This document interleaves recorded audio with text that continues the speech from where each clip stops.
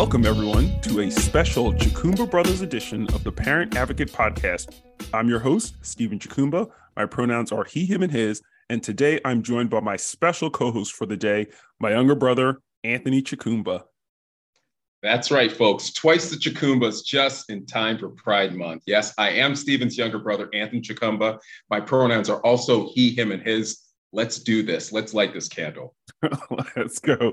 So this is episode 9, and we really do have a great guest for you today. That's right. Today we are interviewing Matt Llano. In addition to being a proud member of the LGBTQ community, he is a talented professional long distance runner. He's also a talented running coach. As a matter of fact, he is my running coach. So we are super, super excited to have him with us today. So Anthony, just so that folks understand what's going on, why the hell are you here?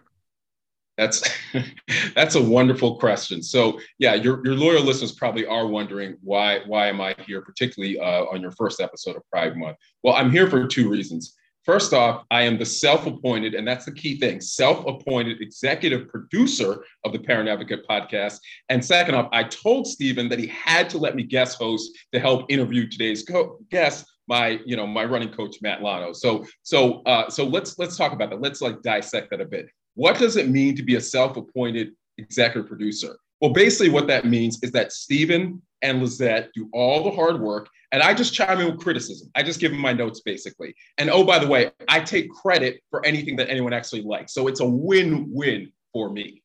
So we're clear.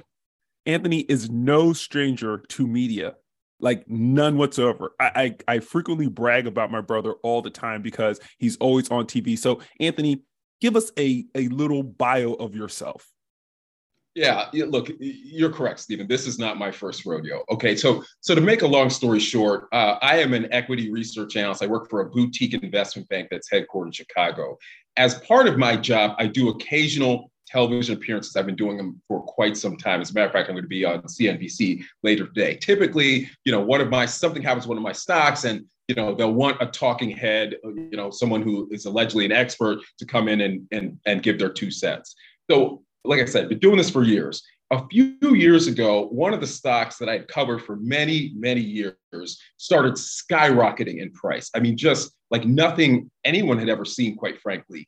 And for reasons that made absolutely, positively no sense to me whatsoever. Well, this stock, it just captured the national attention. And as part of that, I, like I always did, would get calls. Hey, Anthony, what's going on with this stock? So I went on TV a number of times talking about it and just basically saying, yeah, this don't make no sense. And this is going to end really, really badly. At one point I said, sell the stock first, ask questions later, which just blew everyone's mind. Everybody got angry about. Anyway, I basically became inexplicably, even though I was just doing my job and, and talking my truth and what I had learned from many, many years of doing this business, the villain. It was just really unbelievable. So there is now a cottage industry in Anthony Chukumba hateration. Okay. And when I say a cottage industry, I'm talking about Anthony Chukumba threads on social media, Reddit in particular, Anthony Chukumba memes. Lots of Anthony Chukumba memes, Anthony Chukumba conspiracy theories. I even made the Urban Dictionary, okay? Look up Chukumba in the Urban Dictionary. Yeah, that's me. In addition to that, I've done Wall Street Journal podcasts.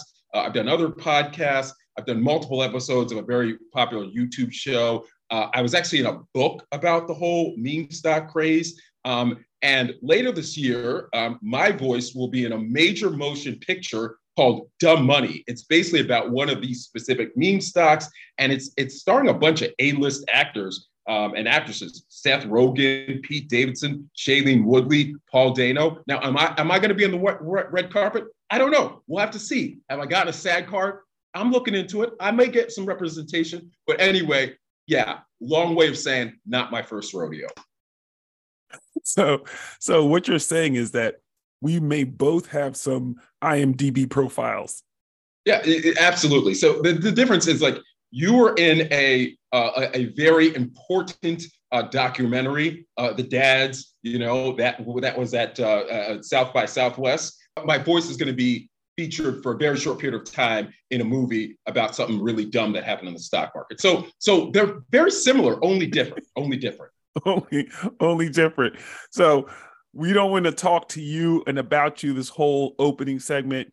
We actually have a full show. So remind me not to give you the mic again. And welcome everyone once again to the Parent Advocate Podcast. Let's get started. Wow, I had no idea you were a fellow hater. Okay, I see how you roll. That's cool, whatever. So, Anthony, given the fact that you've been a huge supporter and proponent of the Parent Advocate Podcast, I would love to hear about your journey to allyship. And I think the best word to describe my allyship is I'm a work in progress. There's no question about that. I wish I could say I was further along. I'm pretty far along, but I am a work in progress. Honestly, Stephen, one of your first episodes, I think it might have been the second or third episode, you talked about how you used to be homophobic, how you used to be transphobic, how you used to be misogynistic.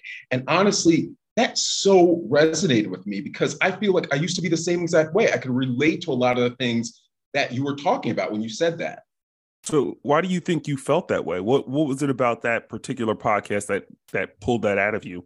You know, Stephen, honestly, I look back in terms of my journey and my development, and a lot of it just had to do with ignorance. I mean, specifically, I just didn't know really anything about the LGBTQ community. And in some ways, when you don't know things about people, like, you know, you can assume the worst, particularly if, you know, that's the way, you know, people are, it's being described in the media or that's just kind of the general culture. And so I really kind of put myself into that camp in a lot of ways. It's interesting you should say that because I would never have thought that about you. I would have always thought you were a very liberal, open-minded kind of person. But what made you really start to challenge your beliefs? Well, the funny thing is I always have been a pretty liberal person. I guess I just wasn't as liberal as I thought I was. And you know, honestly, Stephen, I really wish I could say that there was just this, you know, I just had this epiphany because I challenged myself, or I went on like maybe like a darkness retreat like Aaron Rodgers or whatever. Like, but it isn't even about that. It was about a girl. It was about a girl. Okay, and this is like convoluted and it's twisted, but just stick with me on it. Okay, stick with me on it. So basically, okay. So it was, I don't remember, it was either my freshman or sophomore year of college, and you know, you and I went to the same college, and basically, I had met this girl named Maria, and we became like sort of fast friends. And I definitely had a crush on her pretty much from the get-go, but I was 100% in the friend zone, 100% in the friend zone. Anyway, Maria was straight, but she lived in special housing on campus that included a large number of members of the LGBTQ community. We hung out a lot, like I said, and it's not like I was like constantly like, oh yeah, you know, this slur, that slur, but I was pretty open about the fact about my homophobic, you know, beliefs. I mean, you know, I didn't really see any reason, quite frankly, to hide them. And by the way, just so we're clear and nobody gets it twisted, we're talking like late 80s, early 90s. Not that it excuses it. I'm just saying a bit of a different time than where we are right now. Anyway, so one day we were talking, and Maria told me about an outing that her dorm was hosting where they were going to go to a gay bar. And she encouraged me to come because she thought it would be really helpful for me to gain a better understanding of the LGBTQ community. And I decided to go. And once again, I got to keep it real. Didn't go because I was like, oh yeah, this will be a great opportunity for me to like open my mind. I was just like, okay, I'm going to impress this girl, you know, by being like, all right, yeah, I'll show you how open-minded I am. But anyway, I remember it so vividly. I almost remember it like it was yesterday because I went to this gay bar with this group of people, and it was literally one of the first times I was around a lot of, you know, gay people who are out, you know, because looking back in retrospect, I'm sure there's other people, gay people I knew, but I didn't know because they weren't out, high school, whatever. And I was just like, wow, like these people are no different from me. Like they don't look different from me. They don't act different from me. They don't talk different from me. That, you know, they're here, they're having a good time. Like what was I so afraid of? Why did I think that, you know, like maybe these people are gonna have horns on their heads or tails or something? Like I just realized that it was ridiculous. Like the way that I felt had just been ridiculous. And it was born out of ignorance. And ever since then, it really was this epiphany. It really was this 180-degree change. Now, look, like I said, I'm a work in progress, right? Like, I'm not going to say, oh, I never, slip up or, whatever. Well, I mean, I really don't for the most part, but I'm just saying, like, I know that this is an evolution and I know I have further to go, particularly in terms of, okay, it's one thing to accept, the LGBTQ community, but it's another thing to be an ally. And I think that that's where I really want to get to not just be accepting, but to be a true ally. It's something that Lisette always says, proximity breeds closeness. And so when you have people that you were typically kind of estranged from, or you didn't interact with, and you didn't have any experience with, you didn't have any friends or friends that you knew who were of these other communities, you can't build that bond with them. You can't have empathy for them. You can't have compassion for them because you don't really understand anything about them to start having those feelings, to start aligning yourself, to see how relatable you are. Like, you went out to the club and suddenly you're like, these people are just regular people just like me. Who would have thunk? But it's interesting because you said that you've had this epiphany, you're on this kind of this evolution. What does that evolution look like for you today? Yeah. Well, before I answer that, I mean, Stephen, this is why I love this podcast. This is why I love this podcast. You are so great in just boiling things down, right? In simple terms that people can understand. Like, what you just said is what I think a lot of people need to hear and a lot of people need to think about. 100%. But, look, in terms of what my allyship means today, so I would say there's like two main ways that that my current allyship, right? There's two main methods of that. One is political involvement, and the other thing is what I refer to as micro-canceling, okay? So in terms of political involvement, I have zero interest in both sides of this. I am not both sides in shit, okay? Can I curse on this? Can I curse on this tweet? Dude, is this, can I curse? This is an explicit podcast. It's got the E rating, so we drop all of the F bombs, the M bombs, the S bombs. You can drop all the bombs here. Okay, well, that's good to fucking know. I'm not both sides in this shit. The Democratic Party supports the LGBTQIA plus community. The Republican Party demonizes it. And that's facts, okay? That's facts. The Republicans continue to get worse and worse, whether it's anti-trans legislation, whether it's the grooming bullshit. I mean, it's unbelievable. And you guys talk about this a lot on your show. And once again, facts, okay? So I support Democratic candidates in two ways. One, I make donations to specific candidates, and two, I get involved with specific campaigns. So I was particularly active during the 2020 presidential elections in a number of governor and Senate races. I also was very active during the 2022 midterms. Primarily what I do is what's called text banking. So it's similar to phone banking, right? Where you're calling, where people get on the phone, you call people and say, hey, you should support so-and-so. It's all done through text messages. It's actually much more efficient through text messages. And let's face it, like, people are just used to getting text messages. So that's one thing that I do. And as I said, I do make donations. And look, I know that not everyone, can have the financial resources that I do to make the occasional donation to this candidate, this campaign, that campaign, or even maybe the time, to do things like phone banking or text banking or knocking on doors. I get that. Okay. Do what you can, but at a minimum, vote, right? Because voting, it really does make a difference. And it's the only thing, quite frankly, is going to save us, because these Republicans, I mean, they're never going to just somehow magically find their better angels. They're just not built that way, quite frankly. The other thing that I do is what I refer to as micro-canceling. That's a term I think I made up, but I might be making up the fact that I made it up. I'm not sure. Not really important, neither here nor there. Basically, what that means to me is I try to do everything I reasonably can to avoid supporting people and companies that are actively harmful to the LGBTQ community. Awesome. For example, I used to be a huge Dave Chappelle fan. I loved the Dave Chappelle show. I watched it when it was going on. I used to watch, the clips on YouTube, the whole 9 yards. I watched his comedy specials. I mean, heck, for Halloween one year, I was Dave Chappelle as R. Kelly. So problematic on two different levels, looking back in retrospect. But anyway, neither here nor there. But then he started actively and consistently demonizing the trans community. And he did it over and over and over again. And I even remember the first special where he talked about this trans friend that he had. And I just thought like, oh, that was kind of funny. And he wasn't just going all in on this person. But then it just got worse and worse and worse. So you know what I did? I micro-canceled him. I will not watch any of his YouTube videos. I will certainly not watch any of his comedy specials. I'll never go to a Dave Chappelle concert. Like, you know what?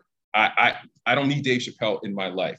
Another example I will give you is Elon Musk. Okay. And we don't even have to get into how problematic he is. I think, we all know this and it's becoming more and more clear. There is 100% chance that my next car will be electric. There is a 0% chance it will be a Tesla. 0% chance, because buying a Tesla will be supporting Elon Musk. And I have no interest in doing that. I've also never been on Twitter, but if I was on Twitter, I would have canceled my account, and I'll certainly never go on Twitter. And I'm just loving seeing him, basically burn Twitter to the ground and lose the $44 billion that he foolishly spent on it. So that's what I do. Micro canceling. Look, it works for me. I'm not saying it works for everyone, but that's what my allyship looks like right now. Wow. First, I love the whole concept of micro canceling. Like literally, if you have not trademarked that, I suggest you head directly to the USPTO and do that, because I do not suspect that anyone is doing that. And I just loved how you articulated what it is, because if we can't donate to a campaign, if we can't phone bank or canvas, if we can't do any of those things as it relates to getting people that we need in office elected or getting people that we don't want in office kicked out, then we can do other things like making sure that we're not using our money to support organizations, institutions, and individuals that do not support their community, because that's the least we can do. And I can tell you right now, Dave Chappelle, that is part of my inner clique. Like the people that I came up with in the entertainment industry, Mos Def, Dave Chappelle, like there's just people that were part of the clique. Rich Medina, just there's so many names that I could give you that are all like incestuously in bed with Dave Chappelle. But ever since that special, ever since I realized what an absolute butthole he is, I can't support him. And yes, he's a funny, talented comedian. He's a Black man. And so I'm always trying to support our own. But when our own guy goes like so left of center and starts doing the thing that he says the trans community is doing, punching down, you could miss me with all that bullshit. So I love your spirit, your energy. I love your story and how you came to your own sense of being an ally. But enough about you. Let's get to this interview, okay? Wait, are you sure we don't want to talk more about me? Sure about that? I'm positive we do not want to talk more about you. I didn't make you today's guest. We made Matt today's guest, all right? You are a co-host. Get over yourself. Fair enough. Listen, I am so excited for our guest today. Matt Llano is a professional distance runner. Matt grew up in Maryland, where he led his high school cross-country team to 2 state championships. Matt attended the University of Richmond, where he earned several All-American accolades in cross-country track. After graduating from college, Matt turned professional. He primarily focuses on the marathon distance of 26.2 miles. Matt has personal best of 2 hours, 11 minutes, and 14 seconds for the marathon, which is blazing fast. He also has a half marathon best of 61 minutes and 47 seconds. That was actually one of the fastest half marathons that's ever been run by an American. He represented Team USA at the World Half Marathon Championships. He placed 6th in the 2016 U.S. Olympic trials, and he's a 2-time USATF National Marathon Championship runner-up. Matt also founded Find Your Fast Coaching. It's an online coaching service for athletes of all ages and ability levels, including me. Matt currently lives and trains in Flagstaff, Arizona with his partner, Brandon, and their 2 dogs, Arlo, and I believe this is pronounced Pico. So everyone, let's please welcome Matt Llano to the show. Thank you. So welcome to our show, Matt. I am so pleased you can join us today. Yeah, thank you guys both for having me. This is going to be a fun episode. 100%. So Matt, let's start with what I'm going to refer to as your origin story. Specifically, when and how did you start running? And when did you realize that you could actually make a career out of it? Oh man, it goes back a long time. I mean, I think originally I got into running in elementary school. There was an after school program where you could, um, you know, my parents both worked, and so I stayed after school, and you could be part of this program where for every, I think it was every mile you ran or every lap that was probably some arbitrary distance. I don't remember what it was at the time, now, but you got these little charms that you could put on your shoelaces, and there was just a little kind of fun activity that I did when I was, I don't know, 8 years old, 9 years old, something like that. Um, and then I didn't really lean into it until high school. Um, I was a soccer player. I was a swimmer. I played basketball. I played baseball. I did all these other things. And in high school, I started to kind of strip away those layers and just see, what I was going to really lean into. And it kind of became soccer mostly until my sophomore year, I think. I joined a travel soccer team. It was super, super competitive. I wasn't, I can say this now. I wasn't very good at soccer, I don't think. Um, and so I enjoyed doing it. I had a lot of, all my friends did it. My brother did it. So I think I was involved in it because that was kind of what my community at the time was doing. But I didn't really enjoy it. And I had a running coach that I just adored in high school, and my so it became my junior year. I decided to switch over just completely to running. Gave up soccer in the fall. I joined the cross country team. I was afraid of getting cut that first year, but I was told, as long as you don't walk, you won't get cut. And then fast forward, we won, the state championship. Matt Centrowitz, as you mentioned in the intro, was my teammate that year. He and I both switched from soccer to cross country that fall. So we won the state title. We went on to do great things at the high school level. And then it was really probably my senior year. I didn't know running was a thing that you could continue doing. I didn't know you could do it in college. I didn't know you could do it after college. Certainly didn't know you could make a living doing it. This was pre Twitter. This was pre Instagram. This was, almost, I remember dial up internet, there's all these things that just, there wasn't as much access to this information as there is now. And so I wasn't getting track and field news. I wasn't getting those paper magazines that people talk about now as, having reliving in their past. But yeah, so it just wasn't even on my radar. But it was kind of one of those things. I kept wanting to be better. I kept wanting to, set a new personal best in the mile, set a new personal best in the 2 mile. And then when I got to college, it became the 5K and the 10K. And I kind of just kept chipping away. I just kind of kept doing it. And I think in some ways I was fortunate where I went to school at University of Richmond. I had two coaches who both ran professionally back in the 80s and 90s for New Balance. So once I got there, and that wasn't part of my decision because I didn't know that, when I was making a decision to go to Richmond, but, it became a conversation maybe my junior year of college where my coaches were both saying, you're having success at this. Have you thought about continuing to pursue it? When you're done with school, when you're done with Richmond, what are you going to do? And I had not really given it that much thought. I think I meandered through college, kind of starting out on a pre-med track. I wanted to be a vet, and then I wanted to be, some kind of a doctor. And I think looking back on it now, I think that was just because these are these ideas that get instilled in you as a kid of like, what does success mean? And you hear, it's successful to be a doctor, go be a doctor. And so I think that's kind of how I started out. And I realized pretty quickly I wasn't enjoying it. I wanted to find something else. I wanted to find a different path. And eventually that became running. And so my senior year, I had some good races. I had some good successes. And I said, you know what? Probably not going to be able to run forever. A body is only going to hold up for so long to do it at that elite level. And so I said, let me give it a try. And if I do it for a couple of years and maybe I make the Olympic trials, maybe I make an Olympic team, maybe I don't. But at least I'll know that I've given it a chance and I've given it my all. And here we are now, 12 years later, and I'm still doing it. which is awesome. I feel very fortunate to be able to say that.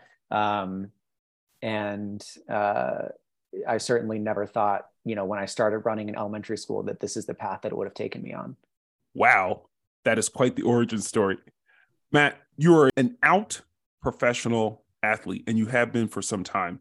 Can you share your coming out story and what the initial reaction was from your family and friends and your colleagues? Yeah. I don't know if it still lives online somewhere, but I back in 2013, I wrote a blog post. Again, this was kind of, before people were super active in other social media, but it might have been, it's still in the era of like heavily filtered Instagram posts of like, a meal that nobody wants to see ever. But, that was just kind of a reflection of where it was at the time. But I wrote a blog post in 2013. It was something that I had been kind of mulling over for a while, this idea of coming out kind of publicly in a time where just nobody was. There were a few athletes in other sports, but most of them just weren't competing anymore. Most of them weren't active. There was Jason Collins in the NBA. There was Robbie Rogers in soccer. There was Tom Daley in diving. But really, that was kind of it. There just weren't people talking about their stories. I think there was this notion of, athletes as being very much this other entity that was kind of put on a pedestal in some ways, that was very like other to most people. And I had this idea for a long time of, hiding this part of myself or just not acknowledging it, as maybe in a selfish way was like holding me back from performing at a level that I wanted to perform at. And then second to that was also that, I would see these athletes in other sports and see people being able to have these icons to look up to, and, thinking for myself, I didn't have that. I didn't have somebody in running that I could see myself in. I didn't have somebody to look up to. So I wanted to become the person that I probably needed when I was a kid, that I didn't know, that I didn't even know that I needed at the time. But, having grown up feeling like I couldn't see myself reflected in, on a bigger stage in my world of athletics and sports, I kind of wanted to become that. And I felt a sort of responsibility to do that. So in 2013, I was having success in running. And working with my coach at the time, we kind of decided to start trying to tell my story a little bit. That started with a blog post. I was terrified of writing it. I shook when I wrote it. It brought up emotions that I didn't even really know I was hiding. But I think it was really cathartic for me, for that reason. And I can still remember the day that I posted it. I was going to be traveling to a race that weekend. And a lot of our travel from Flagstaff is driving to Phoenix, getting on a plane, going wherever.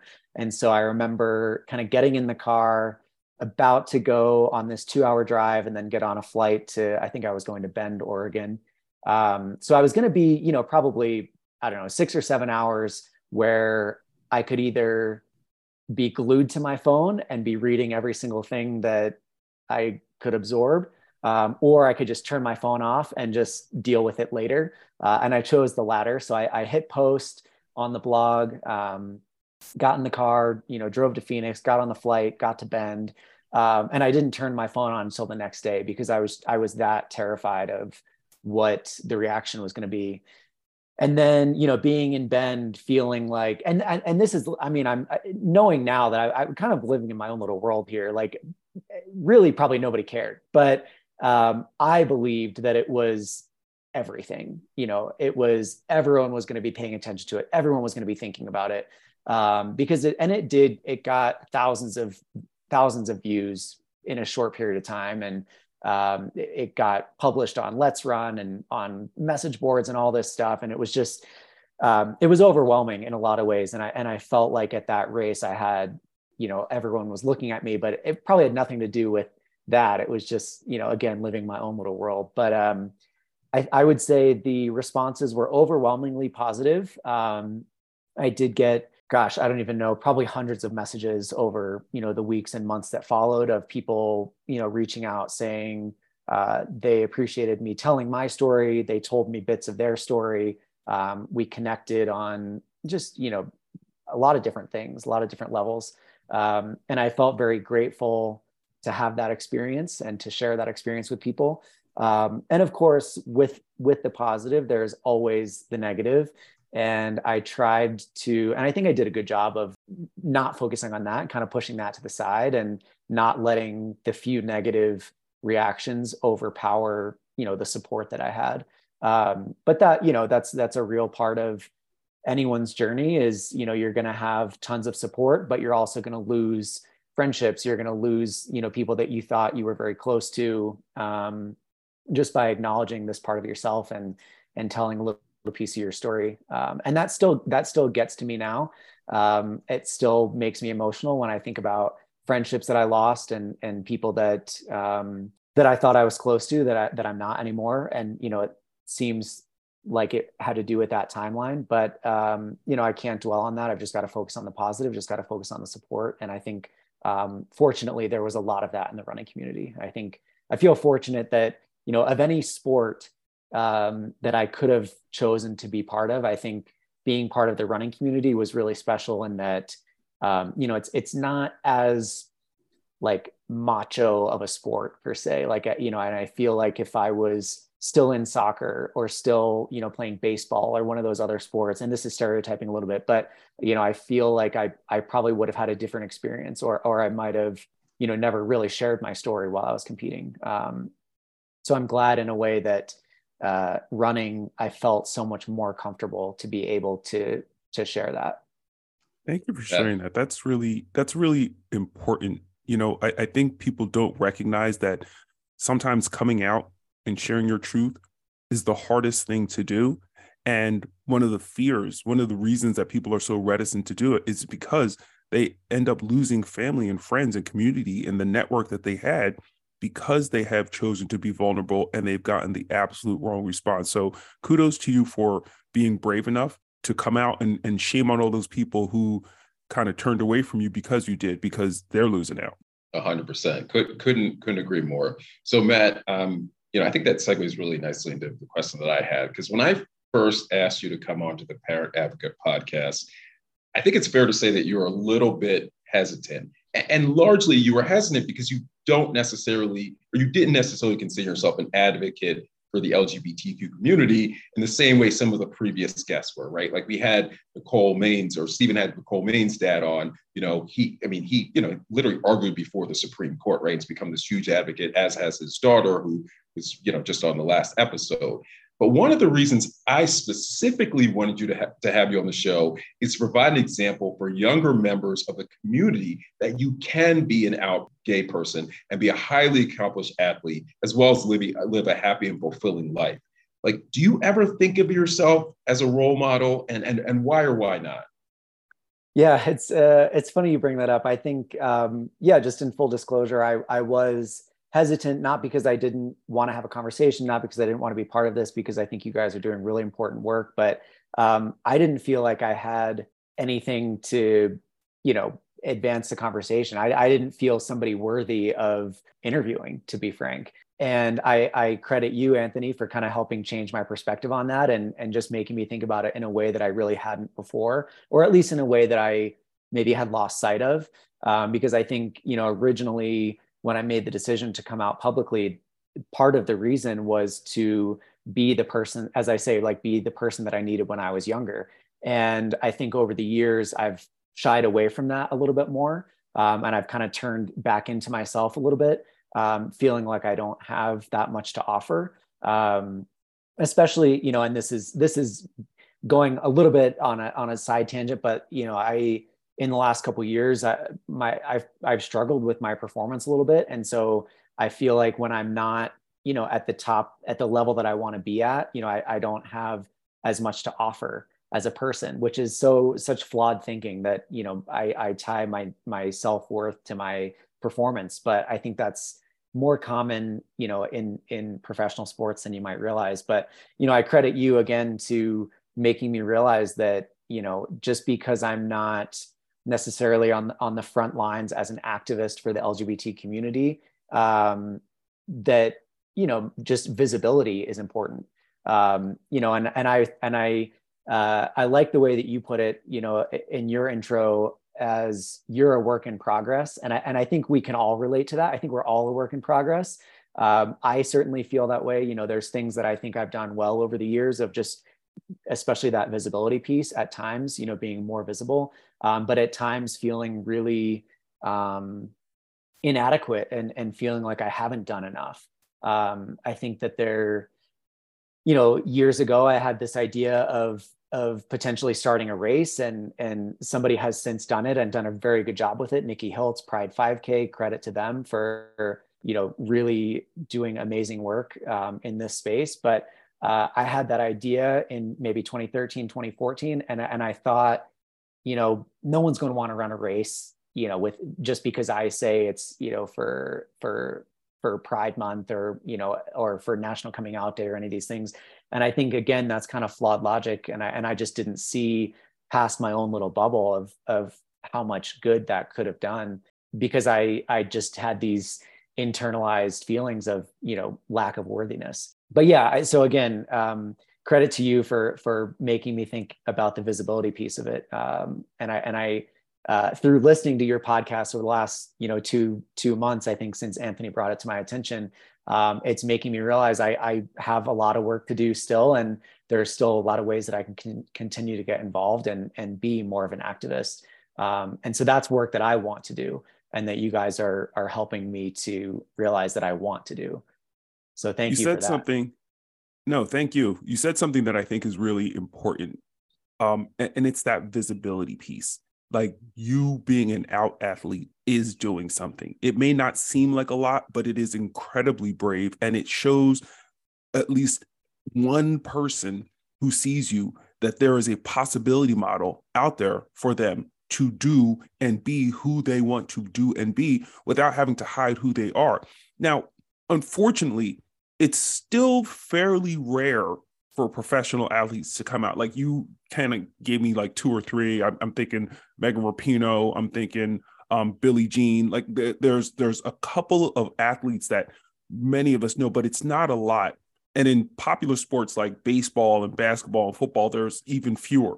So what do you think, as a professional athlete, needs to happen for more professional athletes to feel comfortable that they can live and perform as their authentic selves? That's a good question. I think through having discussions with other athletes, I think a big thing holding a lot of people back is the sense of vulnerability, I think, that you have to have with sharing this part of yourself. And I think a lot of people see that as a weakness. I think there's still this overwhelming perception that being vulnerable is being weak.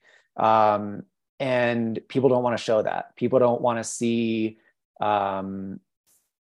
they don't want other people to perceive them as having like a crack in the armor. They want to be this, idea of, a titan in sport. And I can understand that, and I can respect that if it's going to be something that affects their self-confidence, their self-worth. And then you get on a starting line, you get on a baseball field, on a soccer pitch, whatever it might be. If you're not feeling 100% confident in who you are and how you present, your performance is probably going to suffer. And I think a lot of people struggle with figuring out the balance there of the performance piece of it and the human component.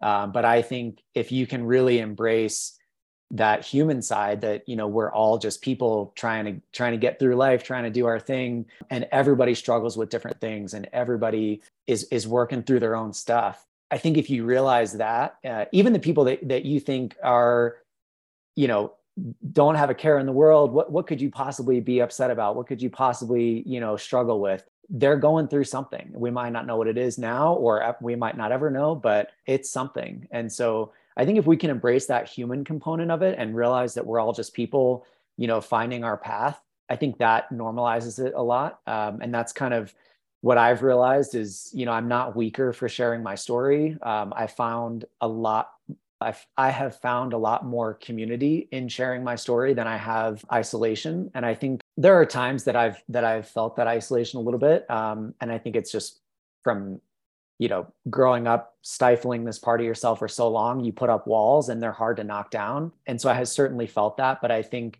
when I really lean into embrace that community element, that's when I'm happiest. And that's when I run the best. And that's when I perform the best. So I can understand people who don't want to share it. And sometimes too, it's brand partnerships, it's sponsorships that, people can lose over, sharing what some people consider a political belief, which is a wild notion that being human is being political, but that's the truth. I mean, I had a brand partnership in the past that I approached years ago and I said, hey, I want to do something for Pride. I want to create an apparel line. I want to have, just a couple little things. And you see a lot of brands do this. I know you're an Adidas guy. I know Adidas has tons of Pride apparel. I'm an Under Armour guy. I'm sponsored by Under Armour. They have a whole Pride line. I'm wearing one of them right now. United We Win. That's kind of their campaign. I see your Adidas. But I was with a brand who I said, let's do this. Let's create a line. Initially, they were like, yeah, let's do it. And then it was kind of crickets for a while. And I went back and I said, can we do this? I have some ideas. And they're like, you know what? We really can't take a stance on that. It's too political. We can't take a stance on that issue. And I was like, man, that is disheartening. Bullshit. That's what it is. Bullshit. It is. And, credit to them now, they've come a long way. And I don't know if that was just one person whose beliefs were affecting that. But, I think now they might have some Pride apparel and it's a little bit of a different story for them now, but this is almost 10 years later, and I think there's a lot of examples of that. There's, a major publication in running that in 2014 or something wanted to tell my story and they ended up squashing it because they said people aren't ready for this. And I was just like, this is so crazy to me. Like, I'm just a human being, pursuing running. And this is a small part of my story. Like, why can't we tell this? And so again, I think things are shifting in a better direction, but I think we're seeing this now a lot in the trans community. We're seeing a whole new fight that wasn't even on a lot of most people's minds, I would say 10 years ago.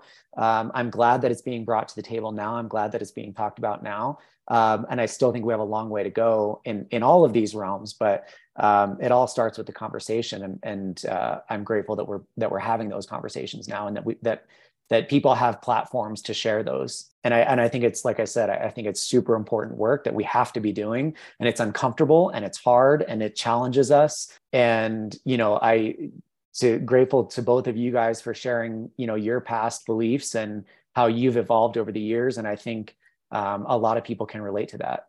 So I think there's a lot of power in what you guys are doing. So Matt, there's been a growing discussion, as I'm sure you know, and just sort of alluded to a bit, of trans athletes competing against cisgender ones, particularly in female athletics. Now, I definitely have my opinions on this topic, but I would love to get the perspective of professional athletes such as yourself. Like, how do you think about that?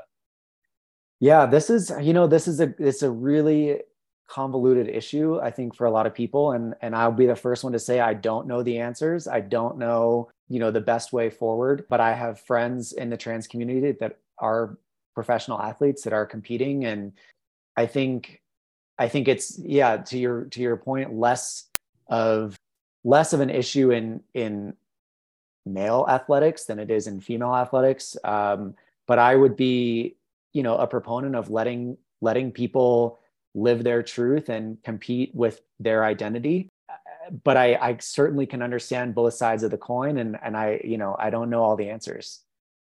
And that's a fair point. So, and I'm going to spend a little time talking. I know Stephen doesn't want me to talk because he feels like I'm bogarting this whole conversation, but whatever. I mean, look, I completely agree with you, and I agree it's a complicated issue. But here's where it's not complicated. You're talking about, like, literally, trans women in particular in grade school, in high school, who just want to play a sport. Like, they're not taking a spot away from anyone. They're not, monopolizing all, the championships. Like, they just want to play a sport. And it's such an important thing. Like I played sports growing up. Stephen played sports growing up, and just working towards a goal, right? The self-discipline, the camaraderie, the friendships. So but I understand 100% what you're saying. I just wanted to interject. And get my 2 cents in there. And by the way, I'm peeping that running shirt. Like I'm gonna have to go out and find one of those because I love it. I'll send you one. I'll send you one. Awesome. So Matt, kind of wrapping up, I'm really curious to know what advice would you have for young people who may be, gay, lesbian, trans, non-binary, gender non-conforming. What advice would you have for them in terms of following their dreams or following their passions, much in the way that you did? Oh, that's a good question. I think the biggest piece of advice, and I think the biggest difference that I saw was trying to find your community. I think, finding people that support you, finding people that let you be who you are and love who you are, I think is the biggest, most important thing that you can do. I think, we spend a lot of our lives in our own heads, and we, when you're growing up and you're trying to hide this part of yourself, like I said, you put up walls, you put up barriers, you don't allow others in. And I think that is a really, really hard way to live. And I think by finding your community, finding people around you that love you for who you are, going to events and feeling like you can be yourself, and go to a Pride festival, and you will find like the most authentic people just expressing themselves, like the deepest parts of themselves, and just having so much joy in that. And I think that there is so much power to be had from being able to feel like you can live that, and being able to feel like you can share that with the people around you. I don't think there's anything bigger or anything better than that. So I think that would be the first thing. And the second thing, maybe just, sharing your story with the people around you. And if somebody is going to give you crap for that, or somebody is going to, push you away, shun you, isolate you, that's not your people. That kind of goes back to point number one, find your community. That's not your community. Find the people that let you do that and embrace you in that and love you in that, and lift you up.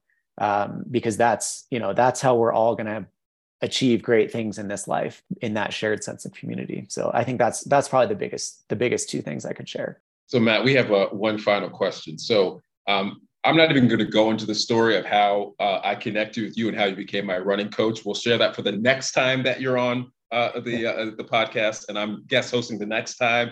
But you do have a very successful coaching business, Find Your Fast Coaching. Just once again, let's talk about me a little bit. You did help me to successfully qualify for the Boston Marathon after 4 failed attempts. So my final question: what made you decide to start coaching, and how difficult is it to juggle your running career, your coaching, and also your personal life?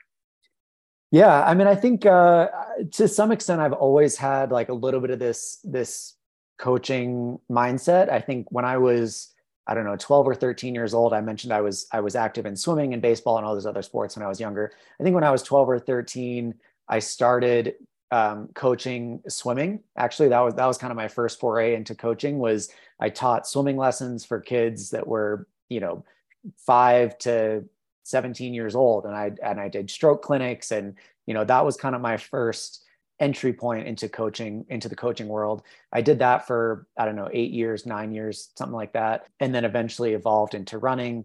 And initially, it was kind of just because I was good at running. I thought I had something to share. I thought I had something to teach people. And it also, kind of became a source of income, if I'm being honest. Like, when I was first out of college, I, trying to make ends meet in running. Professional running contracts aren't like professional NBA contracts. You're not making millions of dollars unless you're, the Eliud Kipchoge of the sport, setting world records and a runner at that level. But I was scraping things together to be able to pursue this dream. And that was kind of how I first got into it. But then I realized, I have, again, kind of this almost responsibility to help people and to share what I've learned from various coaches over the years, what I've learned from making mistakes in my own running, in my own training, and be able to help lead other people. And that has incidentally kind of turned into a lot of the clients that I work with are part of the LGBTQIA plus community. Not all of them, but a good chunk of them, which is not something that I really intended. But again, I think it goes back to that visibility component. And, people would see me run whatever, the New York City Marathon, the Boston Marathon, whatever it might be. They might look me up in the results afterwards and see, oh, he also has a coaching business. I would love to have a coach who is also gay. That's just, something that helps connect us on a little bit of a deeper level. And so I've started to work with a lot of athletes who I share that connection with. And I love it. I think it really does breed a deeper sense of connection. And I think when you have a coach athlete partnership that goes beyond just, go do this run or this workout, on this day every week, if you have these deeper things that connect you, I think it just creates a deeper bond that helps you believe in each other more. And I think that belief is paramount to, breeding success and belief in yourself and in that partnership and in your coach, which just helps you, I think, kind of get more out of yourself on race day. So that's kind of how it all started and how it's evolved over the years. But again, it's just another, maybe in some ways, like a way that I hadn't really thought of myself as an advocate or an activist, but just another piece of that visibility component that, I am in a small way kind of giving back to the community and helping to uplift members in this community by supporting, their running endeavors. Oh my goodness. Thank you so much, Matt. You have helped to set Pride Month off on the Parent Advocate podcast just right.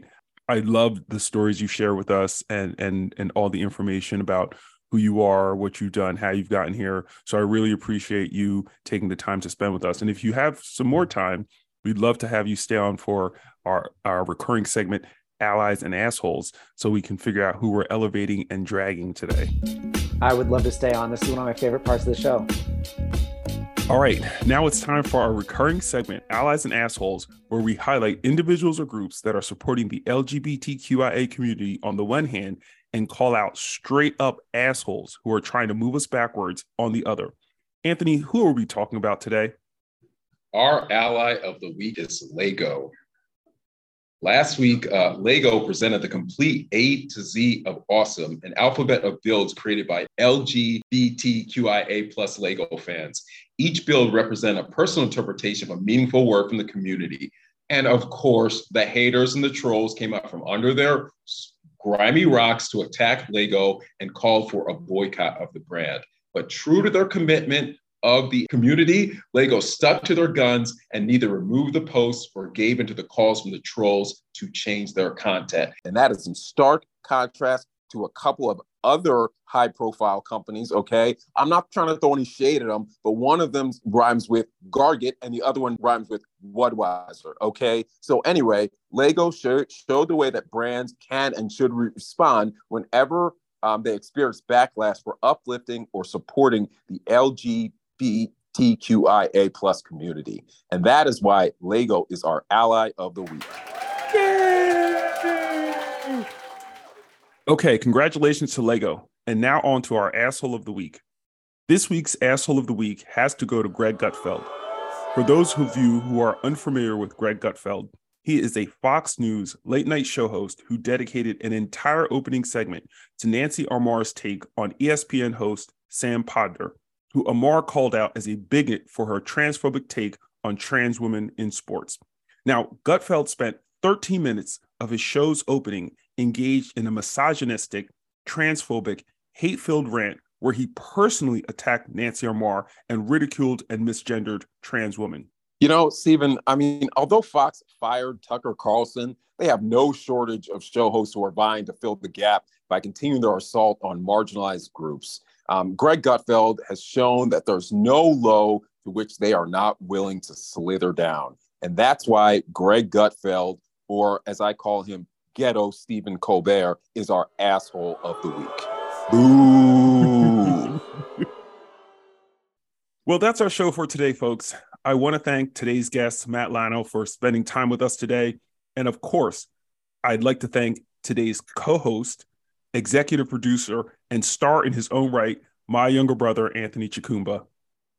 Well, thanks, Stephen. I know that I had really big shoes to fill with Lizette not being here, but I really do appreciate you sharing your platform with me. And we couldn't do any of this without you. So thanks for tuning into the Parent Advocate podcast. And as usual, please be sure to like, subscribe, follow, and do all the things to stay up to date with everything we're doing here on the Parent Advocate podcast. Goodbye, folks. If you are thinking of harming yourself, get immediate support. Please reach out to the Trevor Project and connect to a crisis counselor 24/7, 365 a year from anywhere in the U.S. It's 100% confidential and 100% free. You can get help at thetrevorproject.org. If you'd like to support any of the organizations working actively to support LGBTQIA people, please visit the ACLU at action.aclu.org or the Human Rights Campaign at hrc.org.